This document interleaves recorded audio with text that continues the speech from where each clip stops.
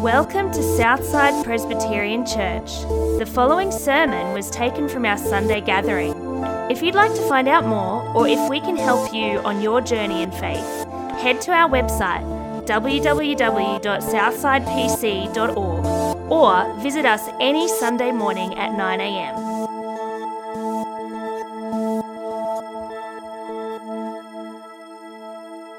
John chapter 11, verses 17 to 35.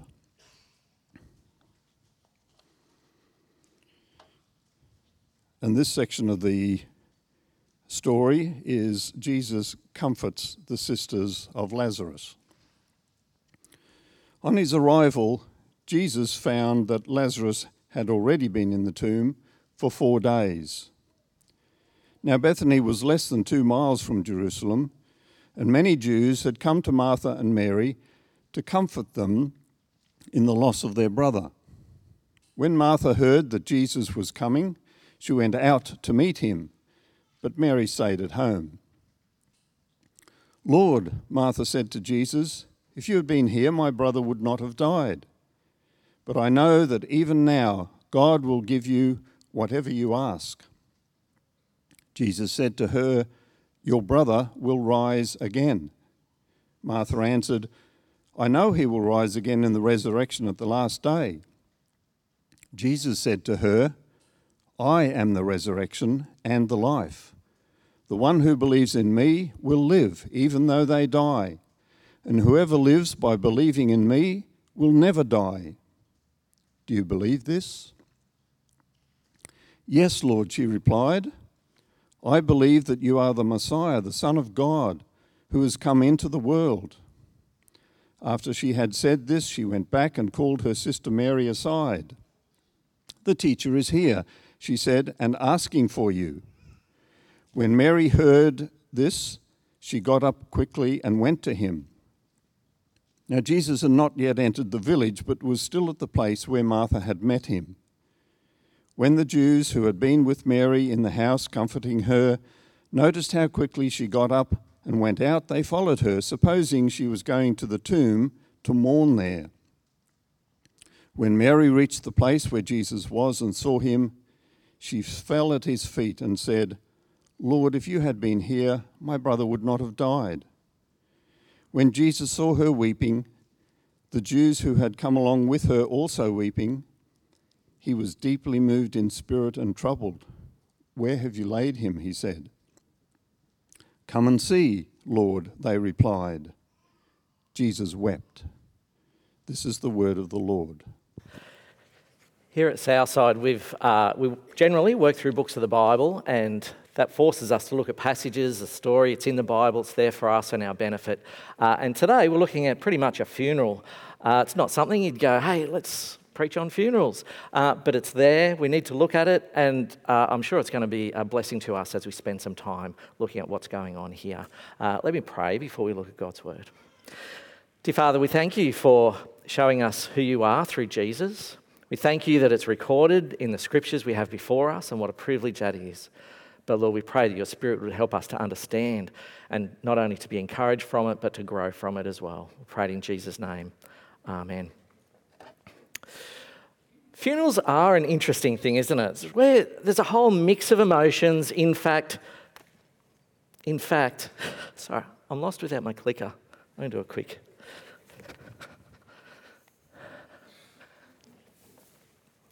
In fact, it's a very confusing time. And it was really highlighted to me. One funeral I was to do was for a family that I didn't know. It was a summer of a couple of years ago. A big storm had just gone through Brisbane, wiped out suburbs of electricity.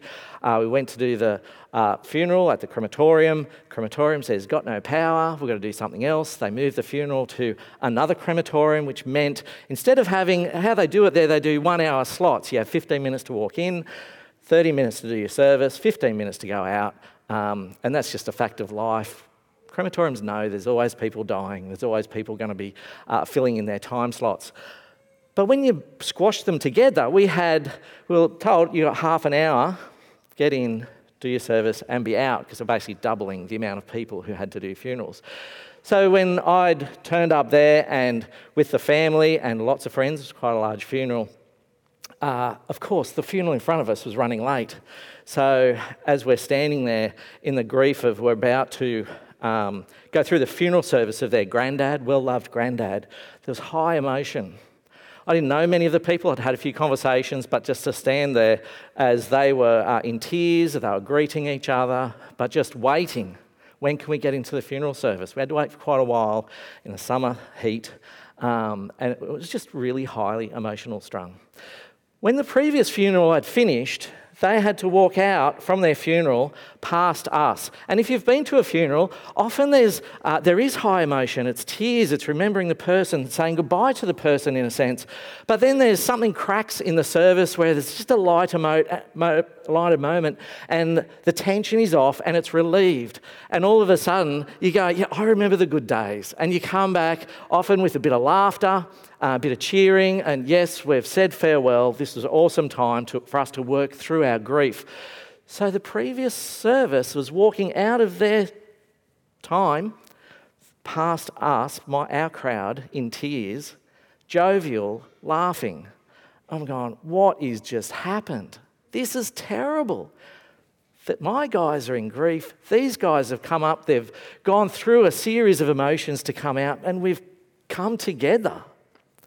But then we went in, did our service, worked through a whole lot of emotions through that funeral service and come out, and to my embarrassment, we did the same thing because they felt lighter all of a sudden. But there was the next funeral about to start. And it's just really confusing, isn't it? How do we make the most of being confronted by death, saying goodbye to a loved one? How are we meant to feel? Should we go, hey, if we believe in Jesus, we believe in eternal life, we believe in the resurrection, why should we be sad at all? Or do we just go, you know what, this is uncontrollable emotion and I feel a whole lot of different things. How should I feel? How should Christians feel? Are they should feel any different to the rest of the world where they may not believe in eternity or heaven? How should we believe? Well, this is where this passage is really helpful because it forces us to think about it, sees how people are handling this grief and death, but Jesus is there and Jesus is going to talk them through it and he's going to give them hope. So this is the passage we're up to find out what would we do if we're there and how do we handle grief today? Because we're all confused. We're all confused on how to respond in those moments. The first 16 verses is interesting in that John seems to be setting up the scene. There's 3 scenes in this passage we're looking at this morning. It's a long passage. John really slows down the pace so we can have a good close look at it. So we've got to move reasonably quickly. But basically we're going to set the scene for each one and then work out what is happening. And in this first scene, just before what we had the Bible read, we see Jesus is at a place with his disciples and they're out of Judea. Judea is this area that basically got Jerusalem in the middle. That's the hub of the Jewish religious people in that the temple's there, everything's there. Jesus has already been to Jerusalem. In the previous chapters, he's actually said some things like, hey, me and the Father, we're one, which basically saying Jesus is claiming that he's from heaven, which he is God. And a lot of the Jews got upset at him at that. And the last chapter of here last week, they had stones ready to stone Jesus. They were that upset at Jesus. So these guys are kind of gone, they're laying low, they're undercover, they're in some sort of witness protection program kind of things like, we need to just get out of that tension there. So they're out of Judea. They're hanging out in a place. But they get a message from Mary and Martha. Mary and Martha and Lazarus, we don't hear much of them in the story, but they do pop up every now and again where they are good friends of Jesus. They're loved by Jesus. They're his close friends. And Mary and Martha send a message to Jesus in hiding, in a sense, that, hey, Lazarus is sick. We're in trouble. And it's not just, this is for your information, he's unwell, a Facebook post. It's, he's sick. We know you can heal sick people. There's an implication there. Can you come and help us out? So we pick up the story in verse 3 where they send the message, Lord, the one you love is sick. Implication, come and help us out. But Jesus hears this and he says, the sickness will not end in death. So it's just Jesus and the disciples in this house. So he's telling them, they've all got the message, somebody's come to the door, Lazarus is sick. But Jesus says, he's just not alarmed. This sickness will not end in death. No, it's for God's glory that God's Son may be glorified through it. It says this, I think the disciples going, Jesus has said something like this once before, and he was talking about, hey, unfortunate situation, but if there's a miracle involved, good things are going to come out of it, and it's going to teach us about God. So the disciples, they don't seem too worried at all. If Jesus is not worried, why would we be worried? But then Jesus waits 2 days. 2 days later, and then he says to his disciples, well, now's time for us to go back to Judea. Let's go and visit the family and see what's going on. Now, this is where there's the first confrontation with death. They say, but Rabbi, a short while ago the Jews tried to stone you, and yet you're going back. See, they're confronted by death, not Lazarus' death, they haven't twigged to that yet, but Jesus, we're worried you're going to die. Remember? They had it locked and loaded, you were in their sights, and they were already going. You got wanted posters up in Judea. Do you really want to go back? We don't want to lose you. And we can feel that, right? We don't want to walk into a dangerous situation. We drive cars. We want airbags in our cars to save our lives. We're glad that engineers fixed this, made this building safe for us to sit in, because we don't want to be sitting here and the roof cave in. We actually take precautions not to die. And they're going, actually, Jesus, you're putting yourself in a situation where you could die. We don't think that's wise. But then Jesus goes on to explain, actually, I'm here for a short time, while there is day, I've got to go and do the work of the Lord. It's like, God has sent me, the Father has sent me to do work, and I need to go to do that work.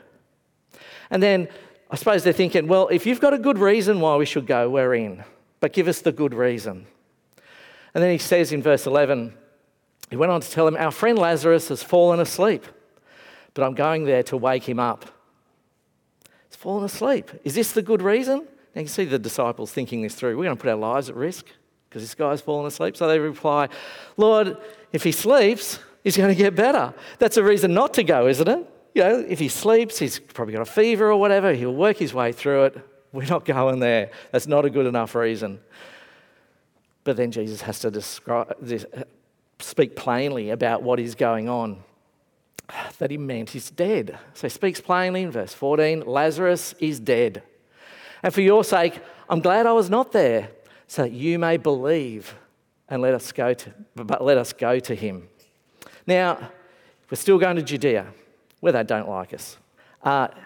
Lazarus is dead. That's the reason we're going. So Thomas, one of the disciples, so they're still trying to process, why are we going to Judea and they're going to kill us? Lazarus is dead. Well, if Lazarus is already dead, it's too late, isn't it? Jesus has healed people, but he hasn't raised the dead. If he heals people, it's too late. He's buried. So they're going, if Lazarus is dead, now Jesus is going to Judea, he's probably going to die too. It's almost this attitude in Thomas in verse 16. He says to the rest of the disciples, well, let us also go that we may die with him. It's like, Lazarus dead, Jesus is going to die. Well, it's all our destiny, isn't it? Death's going to get us at some time. Why put it off? May as well die together. That seems to be the tone of what he's saying. Now, the disciples they're confronted by death. They're confused by death. We don't want to go there because we don't want to die. And in fact, now Jesus is going, no, we are going there. They're saying, well, we're going to die anyway. Let's just enjoy the moment with Jesus, it seems. There's 16 verses going on here in John that I wonder why John even included it. He could have done it in 2 verses just to say, Jesus' friend Lazarus is dead and Jesus is heading back to his homeland. Fill out all this stuff. But I think what he's saying is actually recognising when we're confronted by death, it is confusing. It's confusing. And in fact, it's an awkward topic to get into and start a topic with somebody about death. So he's saying, actually, if you look at how we were confused by death, you can see we said some dumb stuff. We didn't understand Jesus. Actually, to be fair, Jesus wasn't that clear. I actually wonder, and you won't find this anywhere else in any commentaries, I actually wonder, was Jesus a little bit found talking about death awkward by saying, well, he's asleep. Oh, we're going to wake him up. Oh, no, I need to talk to you plainly. He's dead. Did Jesus find it an awkward topic to talk about as well?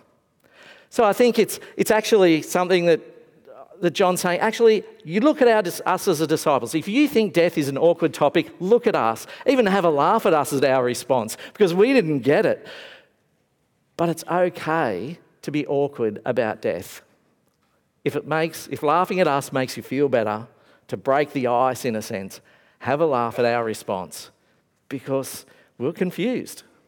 That's okay. But then we get a bit closer.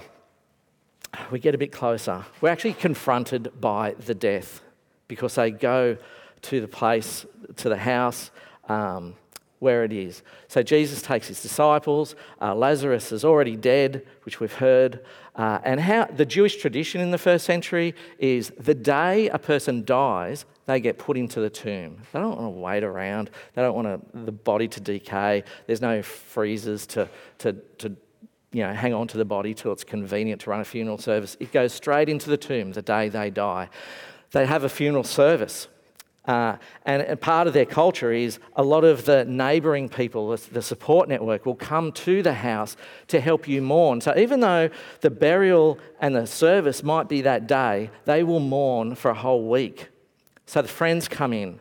They'll just be there. They'll cry when you cry, talk when you talk. They'll bring you meals so you don't have to worry about leaving the house. They're a good support network, but they do it for a whole week. And this is kind of where we're walking in on. Lazarus has been dead 4 days now. 4 days. And then finally, Jesus turns up on the scene. Now, Mary and Martha, Lazarus' 2 sisters, Martha first hears that Jesus is making his way into the village. So she runs out to talk to Jesus. She wants to talk it through because she's going through a whole lot of grief in herself. It's still the mourning period. And how do you think she's feeling? She's just buried a brother. He was sick. They called out to Jesus, hey, he's sick. Do you reckon you can come over and heal him? Because we've seen you do it before. Jesus didn't show up, not only to heal him, but once he died, he didn't show up for the funeral. He hasn't been there at all. 4 days later, he turns up. It's too late now. Our brother's dead. So what does she say to Jesus? If you had been here, my brother would not have died. You sense the frustration, right? If you had been here, he would not have died. Where were you when we needed you? You're our friend. I believed in you. I trusted you. But now it's too late. Where were you? We can sort of associate with that, can't we? If we've ever been in that situation, and I know we've got a mixed crowd, mixed ages here, that some of us have been lost people very close to us, maybe even husbands or wives. We've lost those around us, parents, brothers or sisters, even some children. But even if you haven't been there, you kind of, I don't want to soften this, but even when you lose a pet, it's kind of like your heart gets torn at that moment. And you do ask God these questions. I think we've all prayed a prayer like, where were you? You could have fixed this up. Why now? Why this person? Why couldn't you cure the cancer? Why couldn't you fix the tumour? Why have you taken them from my life? I just wanted a bit more time. So she cries out to him in frustration, it would seem, if you had been here, my brother would not have died. Because I believed in you, but you weren't even here. Now, we all wrestle through grief differently. And for Martha, it seems, she's a quick processor, wants to talk things through, and I think a lot of us can associate with her.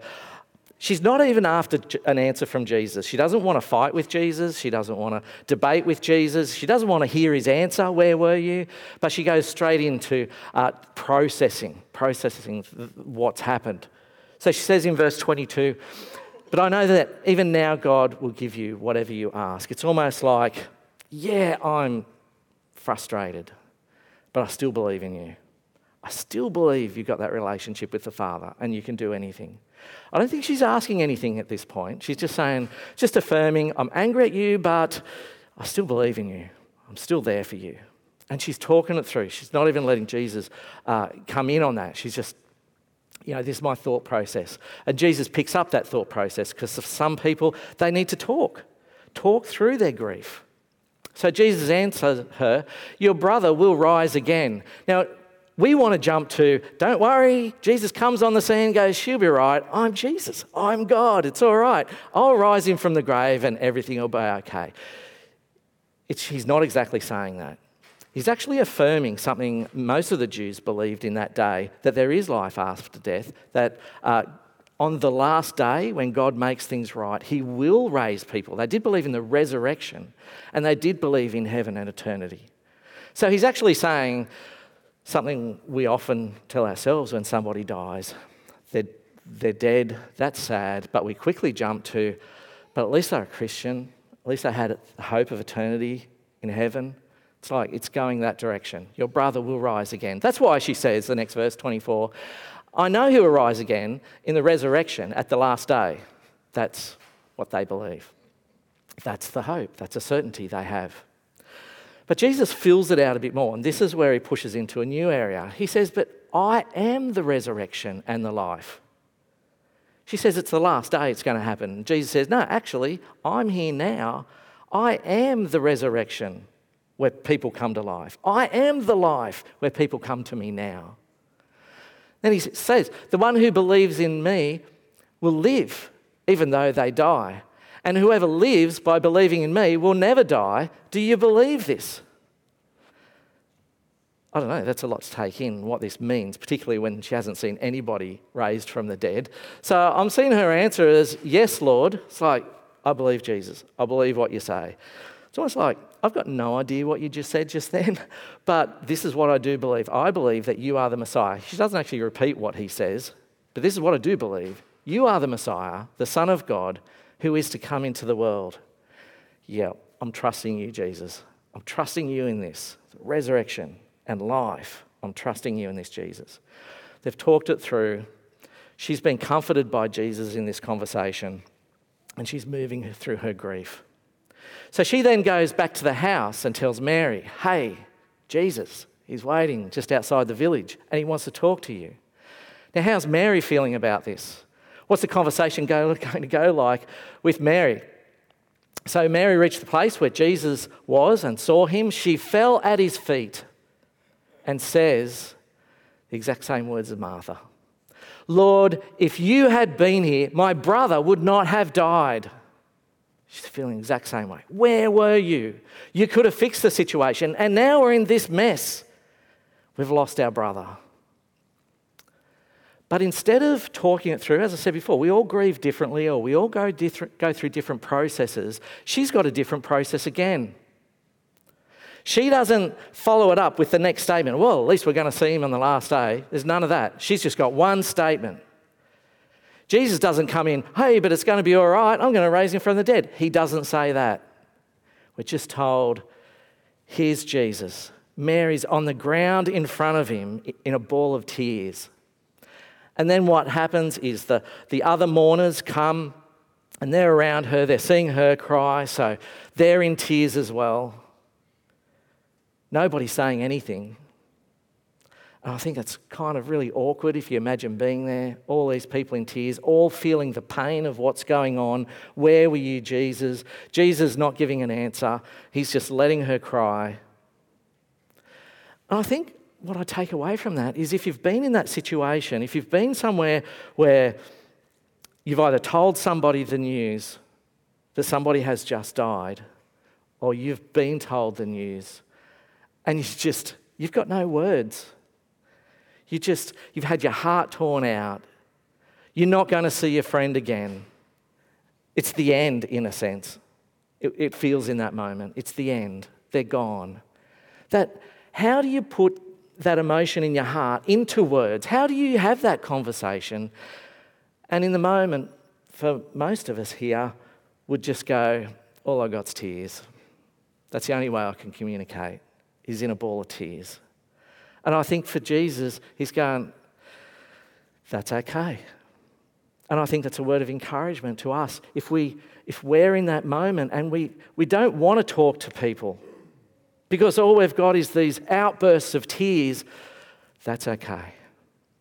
And even if we're visiting people who are going through that grief and they don't want to talk, but they're sitting there and just it appears like random just outbursts of tears to go, that's okay. You don't have to talk. I'm sure they appreciate you there. Because this is what's happening now. In fact, Jesus doesn't just say, hey, everything's going to be all right. He actually feels what's going on in the moment. When Jesus saw her weeping, verse 33, and the Jews who had come along with her also weeping, he was deeply moved in spirit and troubled.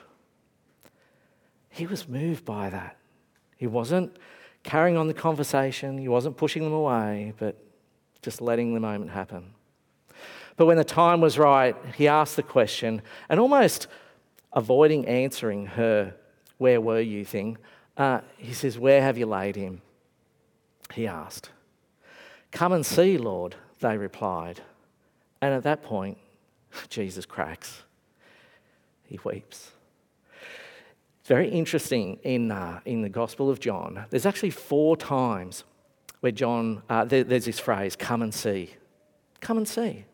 The first 3 times has happened already before this, where people see Jesus and they go, wow, there's something about him. We think he's Lord. We think he's the Messiah. We think he's the Son of God. Come and see. So there's all these invitations 3 times. Come and see this Jesus. Come and see his Lord. Come and see he's our Messiah. But this time, the come and see is the invitation to Jesus.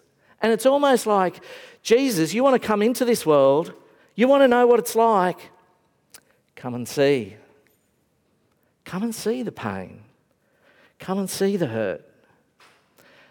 And that's where he says Jesus weeps. Actually feels what's going on. Actually feels the grief. Now, do you think in that moment that Jesus doesn't know what's going to happen in the end? Do you think he knows that Lazarus will rise from the dead? He's already alluded to it twice before this. So he knows how it's going to end, but he still feels the sting of death in that moment. A number of funerals, particularly Christian funerals, one of the Bible readings is from 1 Corinthians 15, where it says, where, O death, is your victory? Where, O death, is your sting?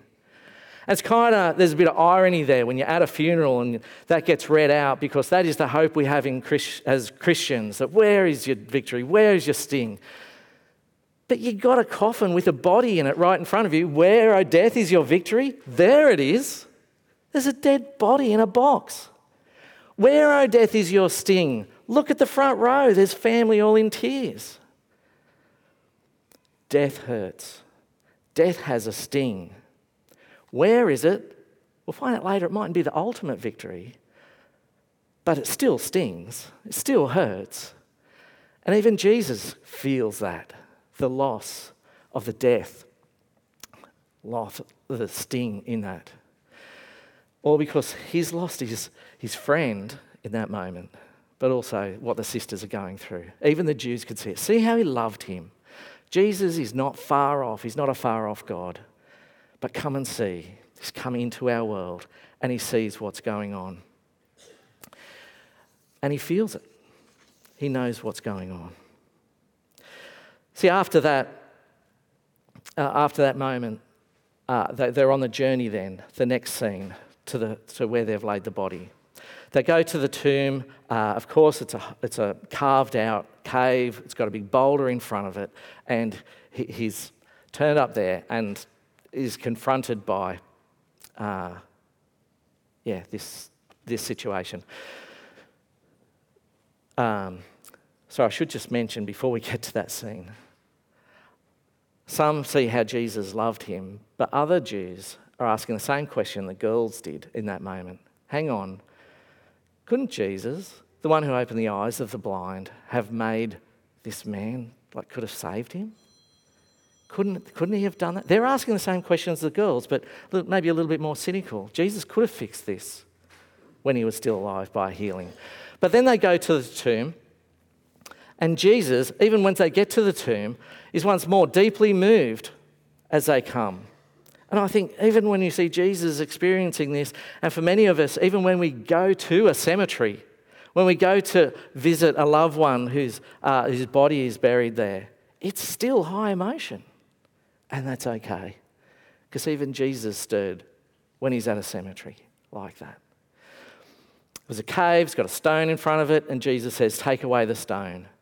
But Lord, Martha said, there's a bad odour, for he's been dead 4 days. I mean, it's kind of like stating the obvious, but also saying, look, this is not a healing. This guy's dead. 4 days. His body's decomposing. This is not a good situation. You're too late, Jesus. But Jesus said, hang on, didn't I tell you that if you believe, you will see the glory of God?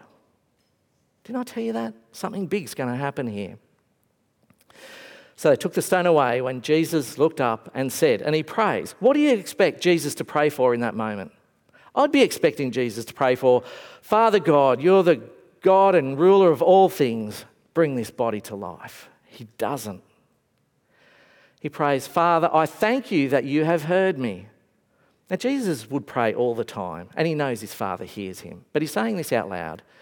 Thank you that you've heard me. I know that you always hear me, but I said this for the benefit of the people standing here, that they may believe that you sent me.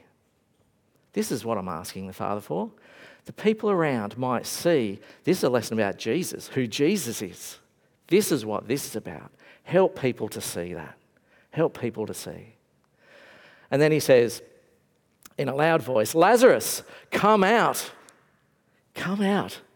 Now, there's an old preacher, Charles Spurgeon, that when he was preaching on this passage, he said, it's a good thing that Jesus said, Lazarus, come out, because if he just yelled, come out, the whole cemetery would be emptied because nobody would know who he was talking to, that a whole place would come alive. But by saying, Lazarus, come out, Lazarus knows he's going to respond. So then the dead man comes out. And I think this is the moment in that sort of like the funeral service, the lighter moment that John says, that John who's writing this, he goes, we've been confronted by some heavy stuff. We've worked through some heavy emotional stuff here this morning. But, this is the crack. This is where it gets let off. You know how Lazarus walks out of the tomb? Let me tell you how funny it was. Lazarus walks out. His hands and feet are wrapped with strips of linen and cloths around his face. It's like, can you imagine the irony of that? He's not sitting there waiting for Jesus to come. He's still got the cloth around him, trying to wiggle out. So Jesus has to say, state the obvious again, take off the grave clothes and let him go. It's like, if you were there, it's like, can you believe it? Not just in awe, but seriously, this is how a dead man's going to come out of the grave? This is the lighter moment to go, can you see what Jesus just did? The sting of death is gone in that moment. The victory of death is gone. It hasn't got the victory anymore. This man's risen from the grave. Now, I'm expecting, we've had so much detail in this passage, I'm expecting now that we get told about the party and how Lazarus is going to tell them how, that was really the pits when I died, but it's in the tomb and now I'm alive and I can catch up with all my friends. And the sisters are all happy again and they're celebrating. Thank you, Jesus. We get none of that. Nothing. We're told then many of the Jews who had come to visit Mary had seen what Jesus did and believed. I think what John's saying here is like, the other detail, that happened, but you're forgetting what the big point here. There's a bigger story going on than just what's going on there in that moment. The bigger story is who's believing in Jesus. Some believed. Who can raise a dead man? A sinner, just a mere man, can't do that. Only somebody from God might be able to raise a dead man. Jesus is from God, and they believed. But then there were some others. Oh, hang on, we don't like this Jesus guy. We're going to go to the Pharisees and tell them what Jesus had done. And then the chief priests and the Pharisees, we need to talk about this. This is trouble. We need to call a meeting. We need to call a meeting to sort this out. What are we going to do with this guy? Because he's shown everybody he's from God, and we don't like that.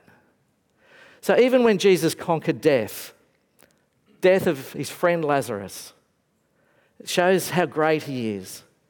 But even the lesson doesn't finish there. There's another bigger conquering of death. Because as in their meeting, they get together and they talk about it. What are we accomplishing, they asked. Here is this man performing many signs. Notice they don't argue about the sign. How can this be true? Surely it's a lie. It's like, no, we know there's something about this man. He's performing these signs. Many witnesses are saying that. But what are we going to do about him? If we let him go on like this, everyone will believe in him. And then the Romans will come and take away both our temple and our nation. See, the Jews had this arrangement. If you know anything about the Romans in the first century, they were very controlling. But they had this peace deal with the Jews that as long as you look after yourselves, as long as you don't cause us any trouble, we'll let you alone. But if we hear a whisper of trouble in Jerusalem, we're in there. We're going to take you guys out. And they're going, hang on, we've got this guy walking around saying he's from God and now he's healing people. If the Romans get hold of this, they're just going to come in. We're going to lose everything. What they're saying is we're afraid of the Romans more than they're afraid of Jesus. That's what they're saying. But then one of them, named Caiaphas, who was a high priest in that year, spoke up. You know nothing at all. You do not realise that it is better for you that one man die for the people than the whole nation perish. If we take this one guy out, one guy dies, but we'll all be okay. The whole nation will be okay. Isn't that a better deal? It's like collateral damage. Let's just kill one, but many will be saved. But what he's saying there, John explains in the next verse, verse 51. He did not say this on his own, but as high priest that year, he prophesied that Jesus would die for the Jewish nation, and not only for the nation, but also for the scattered children of God, to bring them together and make them one. Jesus has been saying all along that he will lay down his life for his people, that he will die the death his people deserved, that he will lay down his life to give life to those who believe in him. He's been saying it all along, but now the high priest is saying it. Yeah, let's take him out. Let's take out that one life so we might live. But actually, Jesus has already said this is going to happen. So this guy's actually prophesying. He's actually fulfilling the prophecy. From that day on, they plotted to take his life. They're going after Jesus. But this is exactly what Jesus came to do, to conquer death. Sure, he gave life back to Lazarus, but Jesus came to conquer death once and for all of us. For all of us. See, what does this mean for us? What does this mean for us that Jesus went and did this? See, in the past, in Jesus' time, in this first century, death always wins. Nobody can beat death. People are always going to die. It's just a natural thing that's going to happen to us. And even us, we can feel that too. Death always will catch up with us. Death wins. And we can cry out to God. We can be heard. We can have our hearts torn open that when we're confronted by death, we don't know what to do with it. We're confused by it, but we know it hurts. It stings. And we can cry out to God, where were you? Where were you? Do you not answer my prayers that you're so far away that you don't listen to me? Do you even understand, God, the hurt that I'm going through, yet you didn't heal my friend? You didn't save their life. You took them out when I wanted more time with them. Do you even know the hurt I'm going through? Yeah, what's going on in this story is God is listening and he sees. It's very interesting that right from the very first death we hear in Scripture, back in Genesis, we get Adam and Eve in the garden. They get kicked out of the garden. They have two kids, Cain and Abel. Cain kills Abel. And where's God? He's actually there. He's there and he feels the hurt. He sees the blood that's shed. He knows what's going on. So he's not so far off in a distance, but he's there with humanity to even send his son into our world. And we see in this story that Jesus not only is God, that he's like, no, I know it's going to be all right, but he actually feels the sting of death when his friend gets hurt. But more than that, he's going to experience the sting of death when he goes to the cross, when the Jews and the Romans catch up with him. He's going to personally experience it. Where, O death, is your victory? Where is your sting? Jesus knows it's coming. Before he goes to the cross, the night before, he knows it's going to happen. And he's in the garden saying, Father, if there's any way, take this cup from me. Do you think he would say that if he thought death was going to be easy? He knows there's a sting there. But yet he entered that and entered that for us. For us. So he knows not only to have empathy, but he knows through his own experience in our world that he's done that. But not only did he die, but he rose again. He took up his life again so that we can see that and go, wow, this is the Jesus. This is the Son of God. He's the Creator God. If I believe in him, Jesus has been saying all along, that you will have eternal life, that you will be with him forever, that you will have assurance of the resurrection and be with him, in heaven with him. That in that moment, we can say, actually, when I do have that kind of assurance that I know Jesus did die and rise again, I can say, death, where is your victory? Where is your sting? Sure, it doesn't mean it's got no victory or no sting, but it's been beaten even further by Jesus Christ. So when we're confronted by death, let me say, it's confusing. And there's going to be a whole lot of emotions go on. And that's okay. That's okay. But as Christians, we don't mourn like the rest of the world because we do have that assurance in Jesus that there is a better place.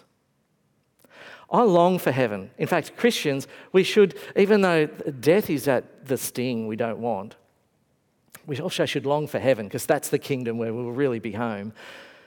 And I can't wait to see people that I haven't seen for a long time. On one side of my family, my grandparents passed away when I was quite young. I didn't get to know them that well, but they were the warmest, cuddliest couple. And I was like, I'd love to see them again. That would be awesome. But also, I long to see other people who don't know Jesus to be there too. And that's where we're going, we need to get other people to see this. We need to get others to know Jesus themselves. Jesus is the resurrection and the life, not just when you die, after you die, you go to heaven, but even now that we have this new life in him. And I want others to know that. So we need to be a church on mission to say, let's take as many with us as possible so they can have life, but we can spend eternity with them as well. If that's a bit your journey today, this is why we cling to heaven and cling to this new kingdom that we're living for. And I hope you feel the weight of that. This is why we can have certainty. This is why we can have hope in the future. It's not about being good or religious people. Get to heaven. It's only those who believe in Jesus. So that's why we're going to take Jesus seriously and call him Lord. Please put it on your hearts today to do that. Let me pray. Dear Father God, we just thank you for not avoiding the hard subjects. That even in our moment here, we've got a whole bunch of emotions that have been stirred this morning, each differently. But Lord, thank you for the comfort that you give us. Death doesn't claim us with the final victory. Sure, it might sting, but Lord, we have got a greater hope, a greater certainty in you. Help us to have hearts that trust you and you alone, not in ourselves, not in our own efforts, but trust in you. And Lord, that we look forward to that, that we actually live for the new kingdom. And that we're not afraid of death, but we actually die well, knowing that there's much more to come. Thank you for that certainty and pray that you'd give us peace in our hearts. We pray in Jesus' name. Amen.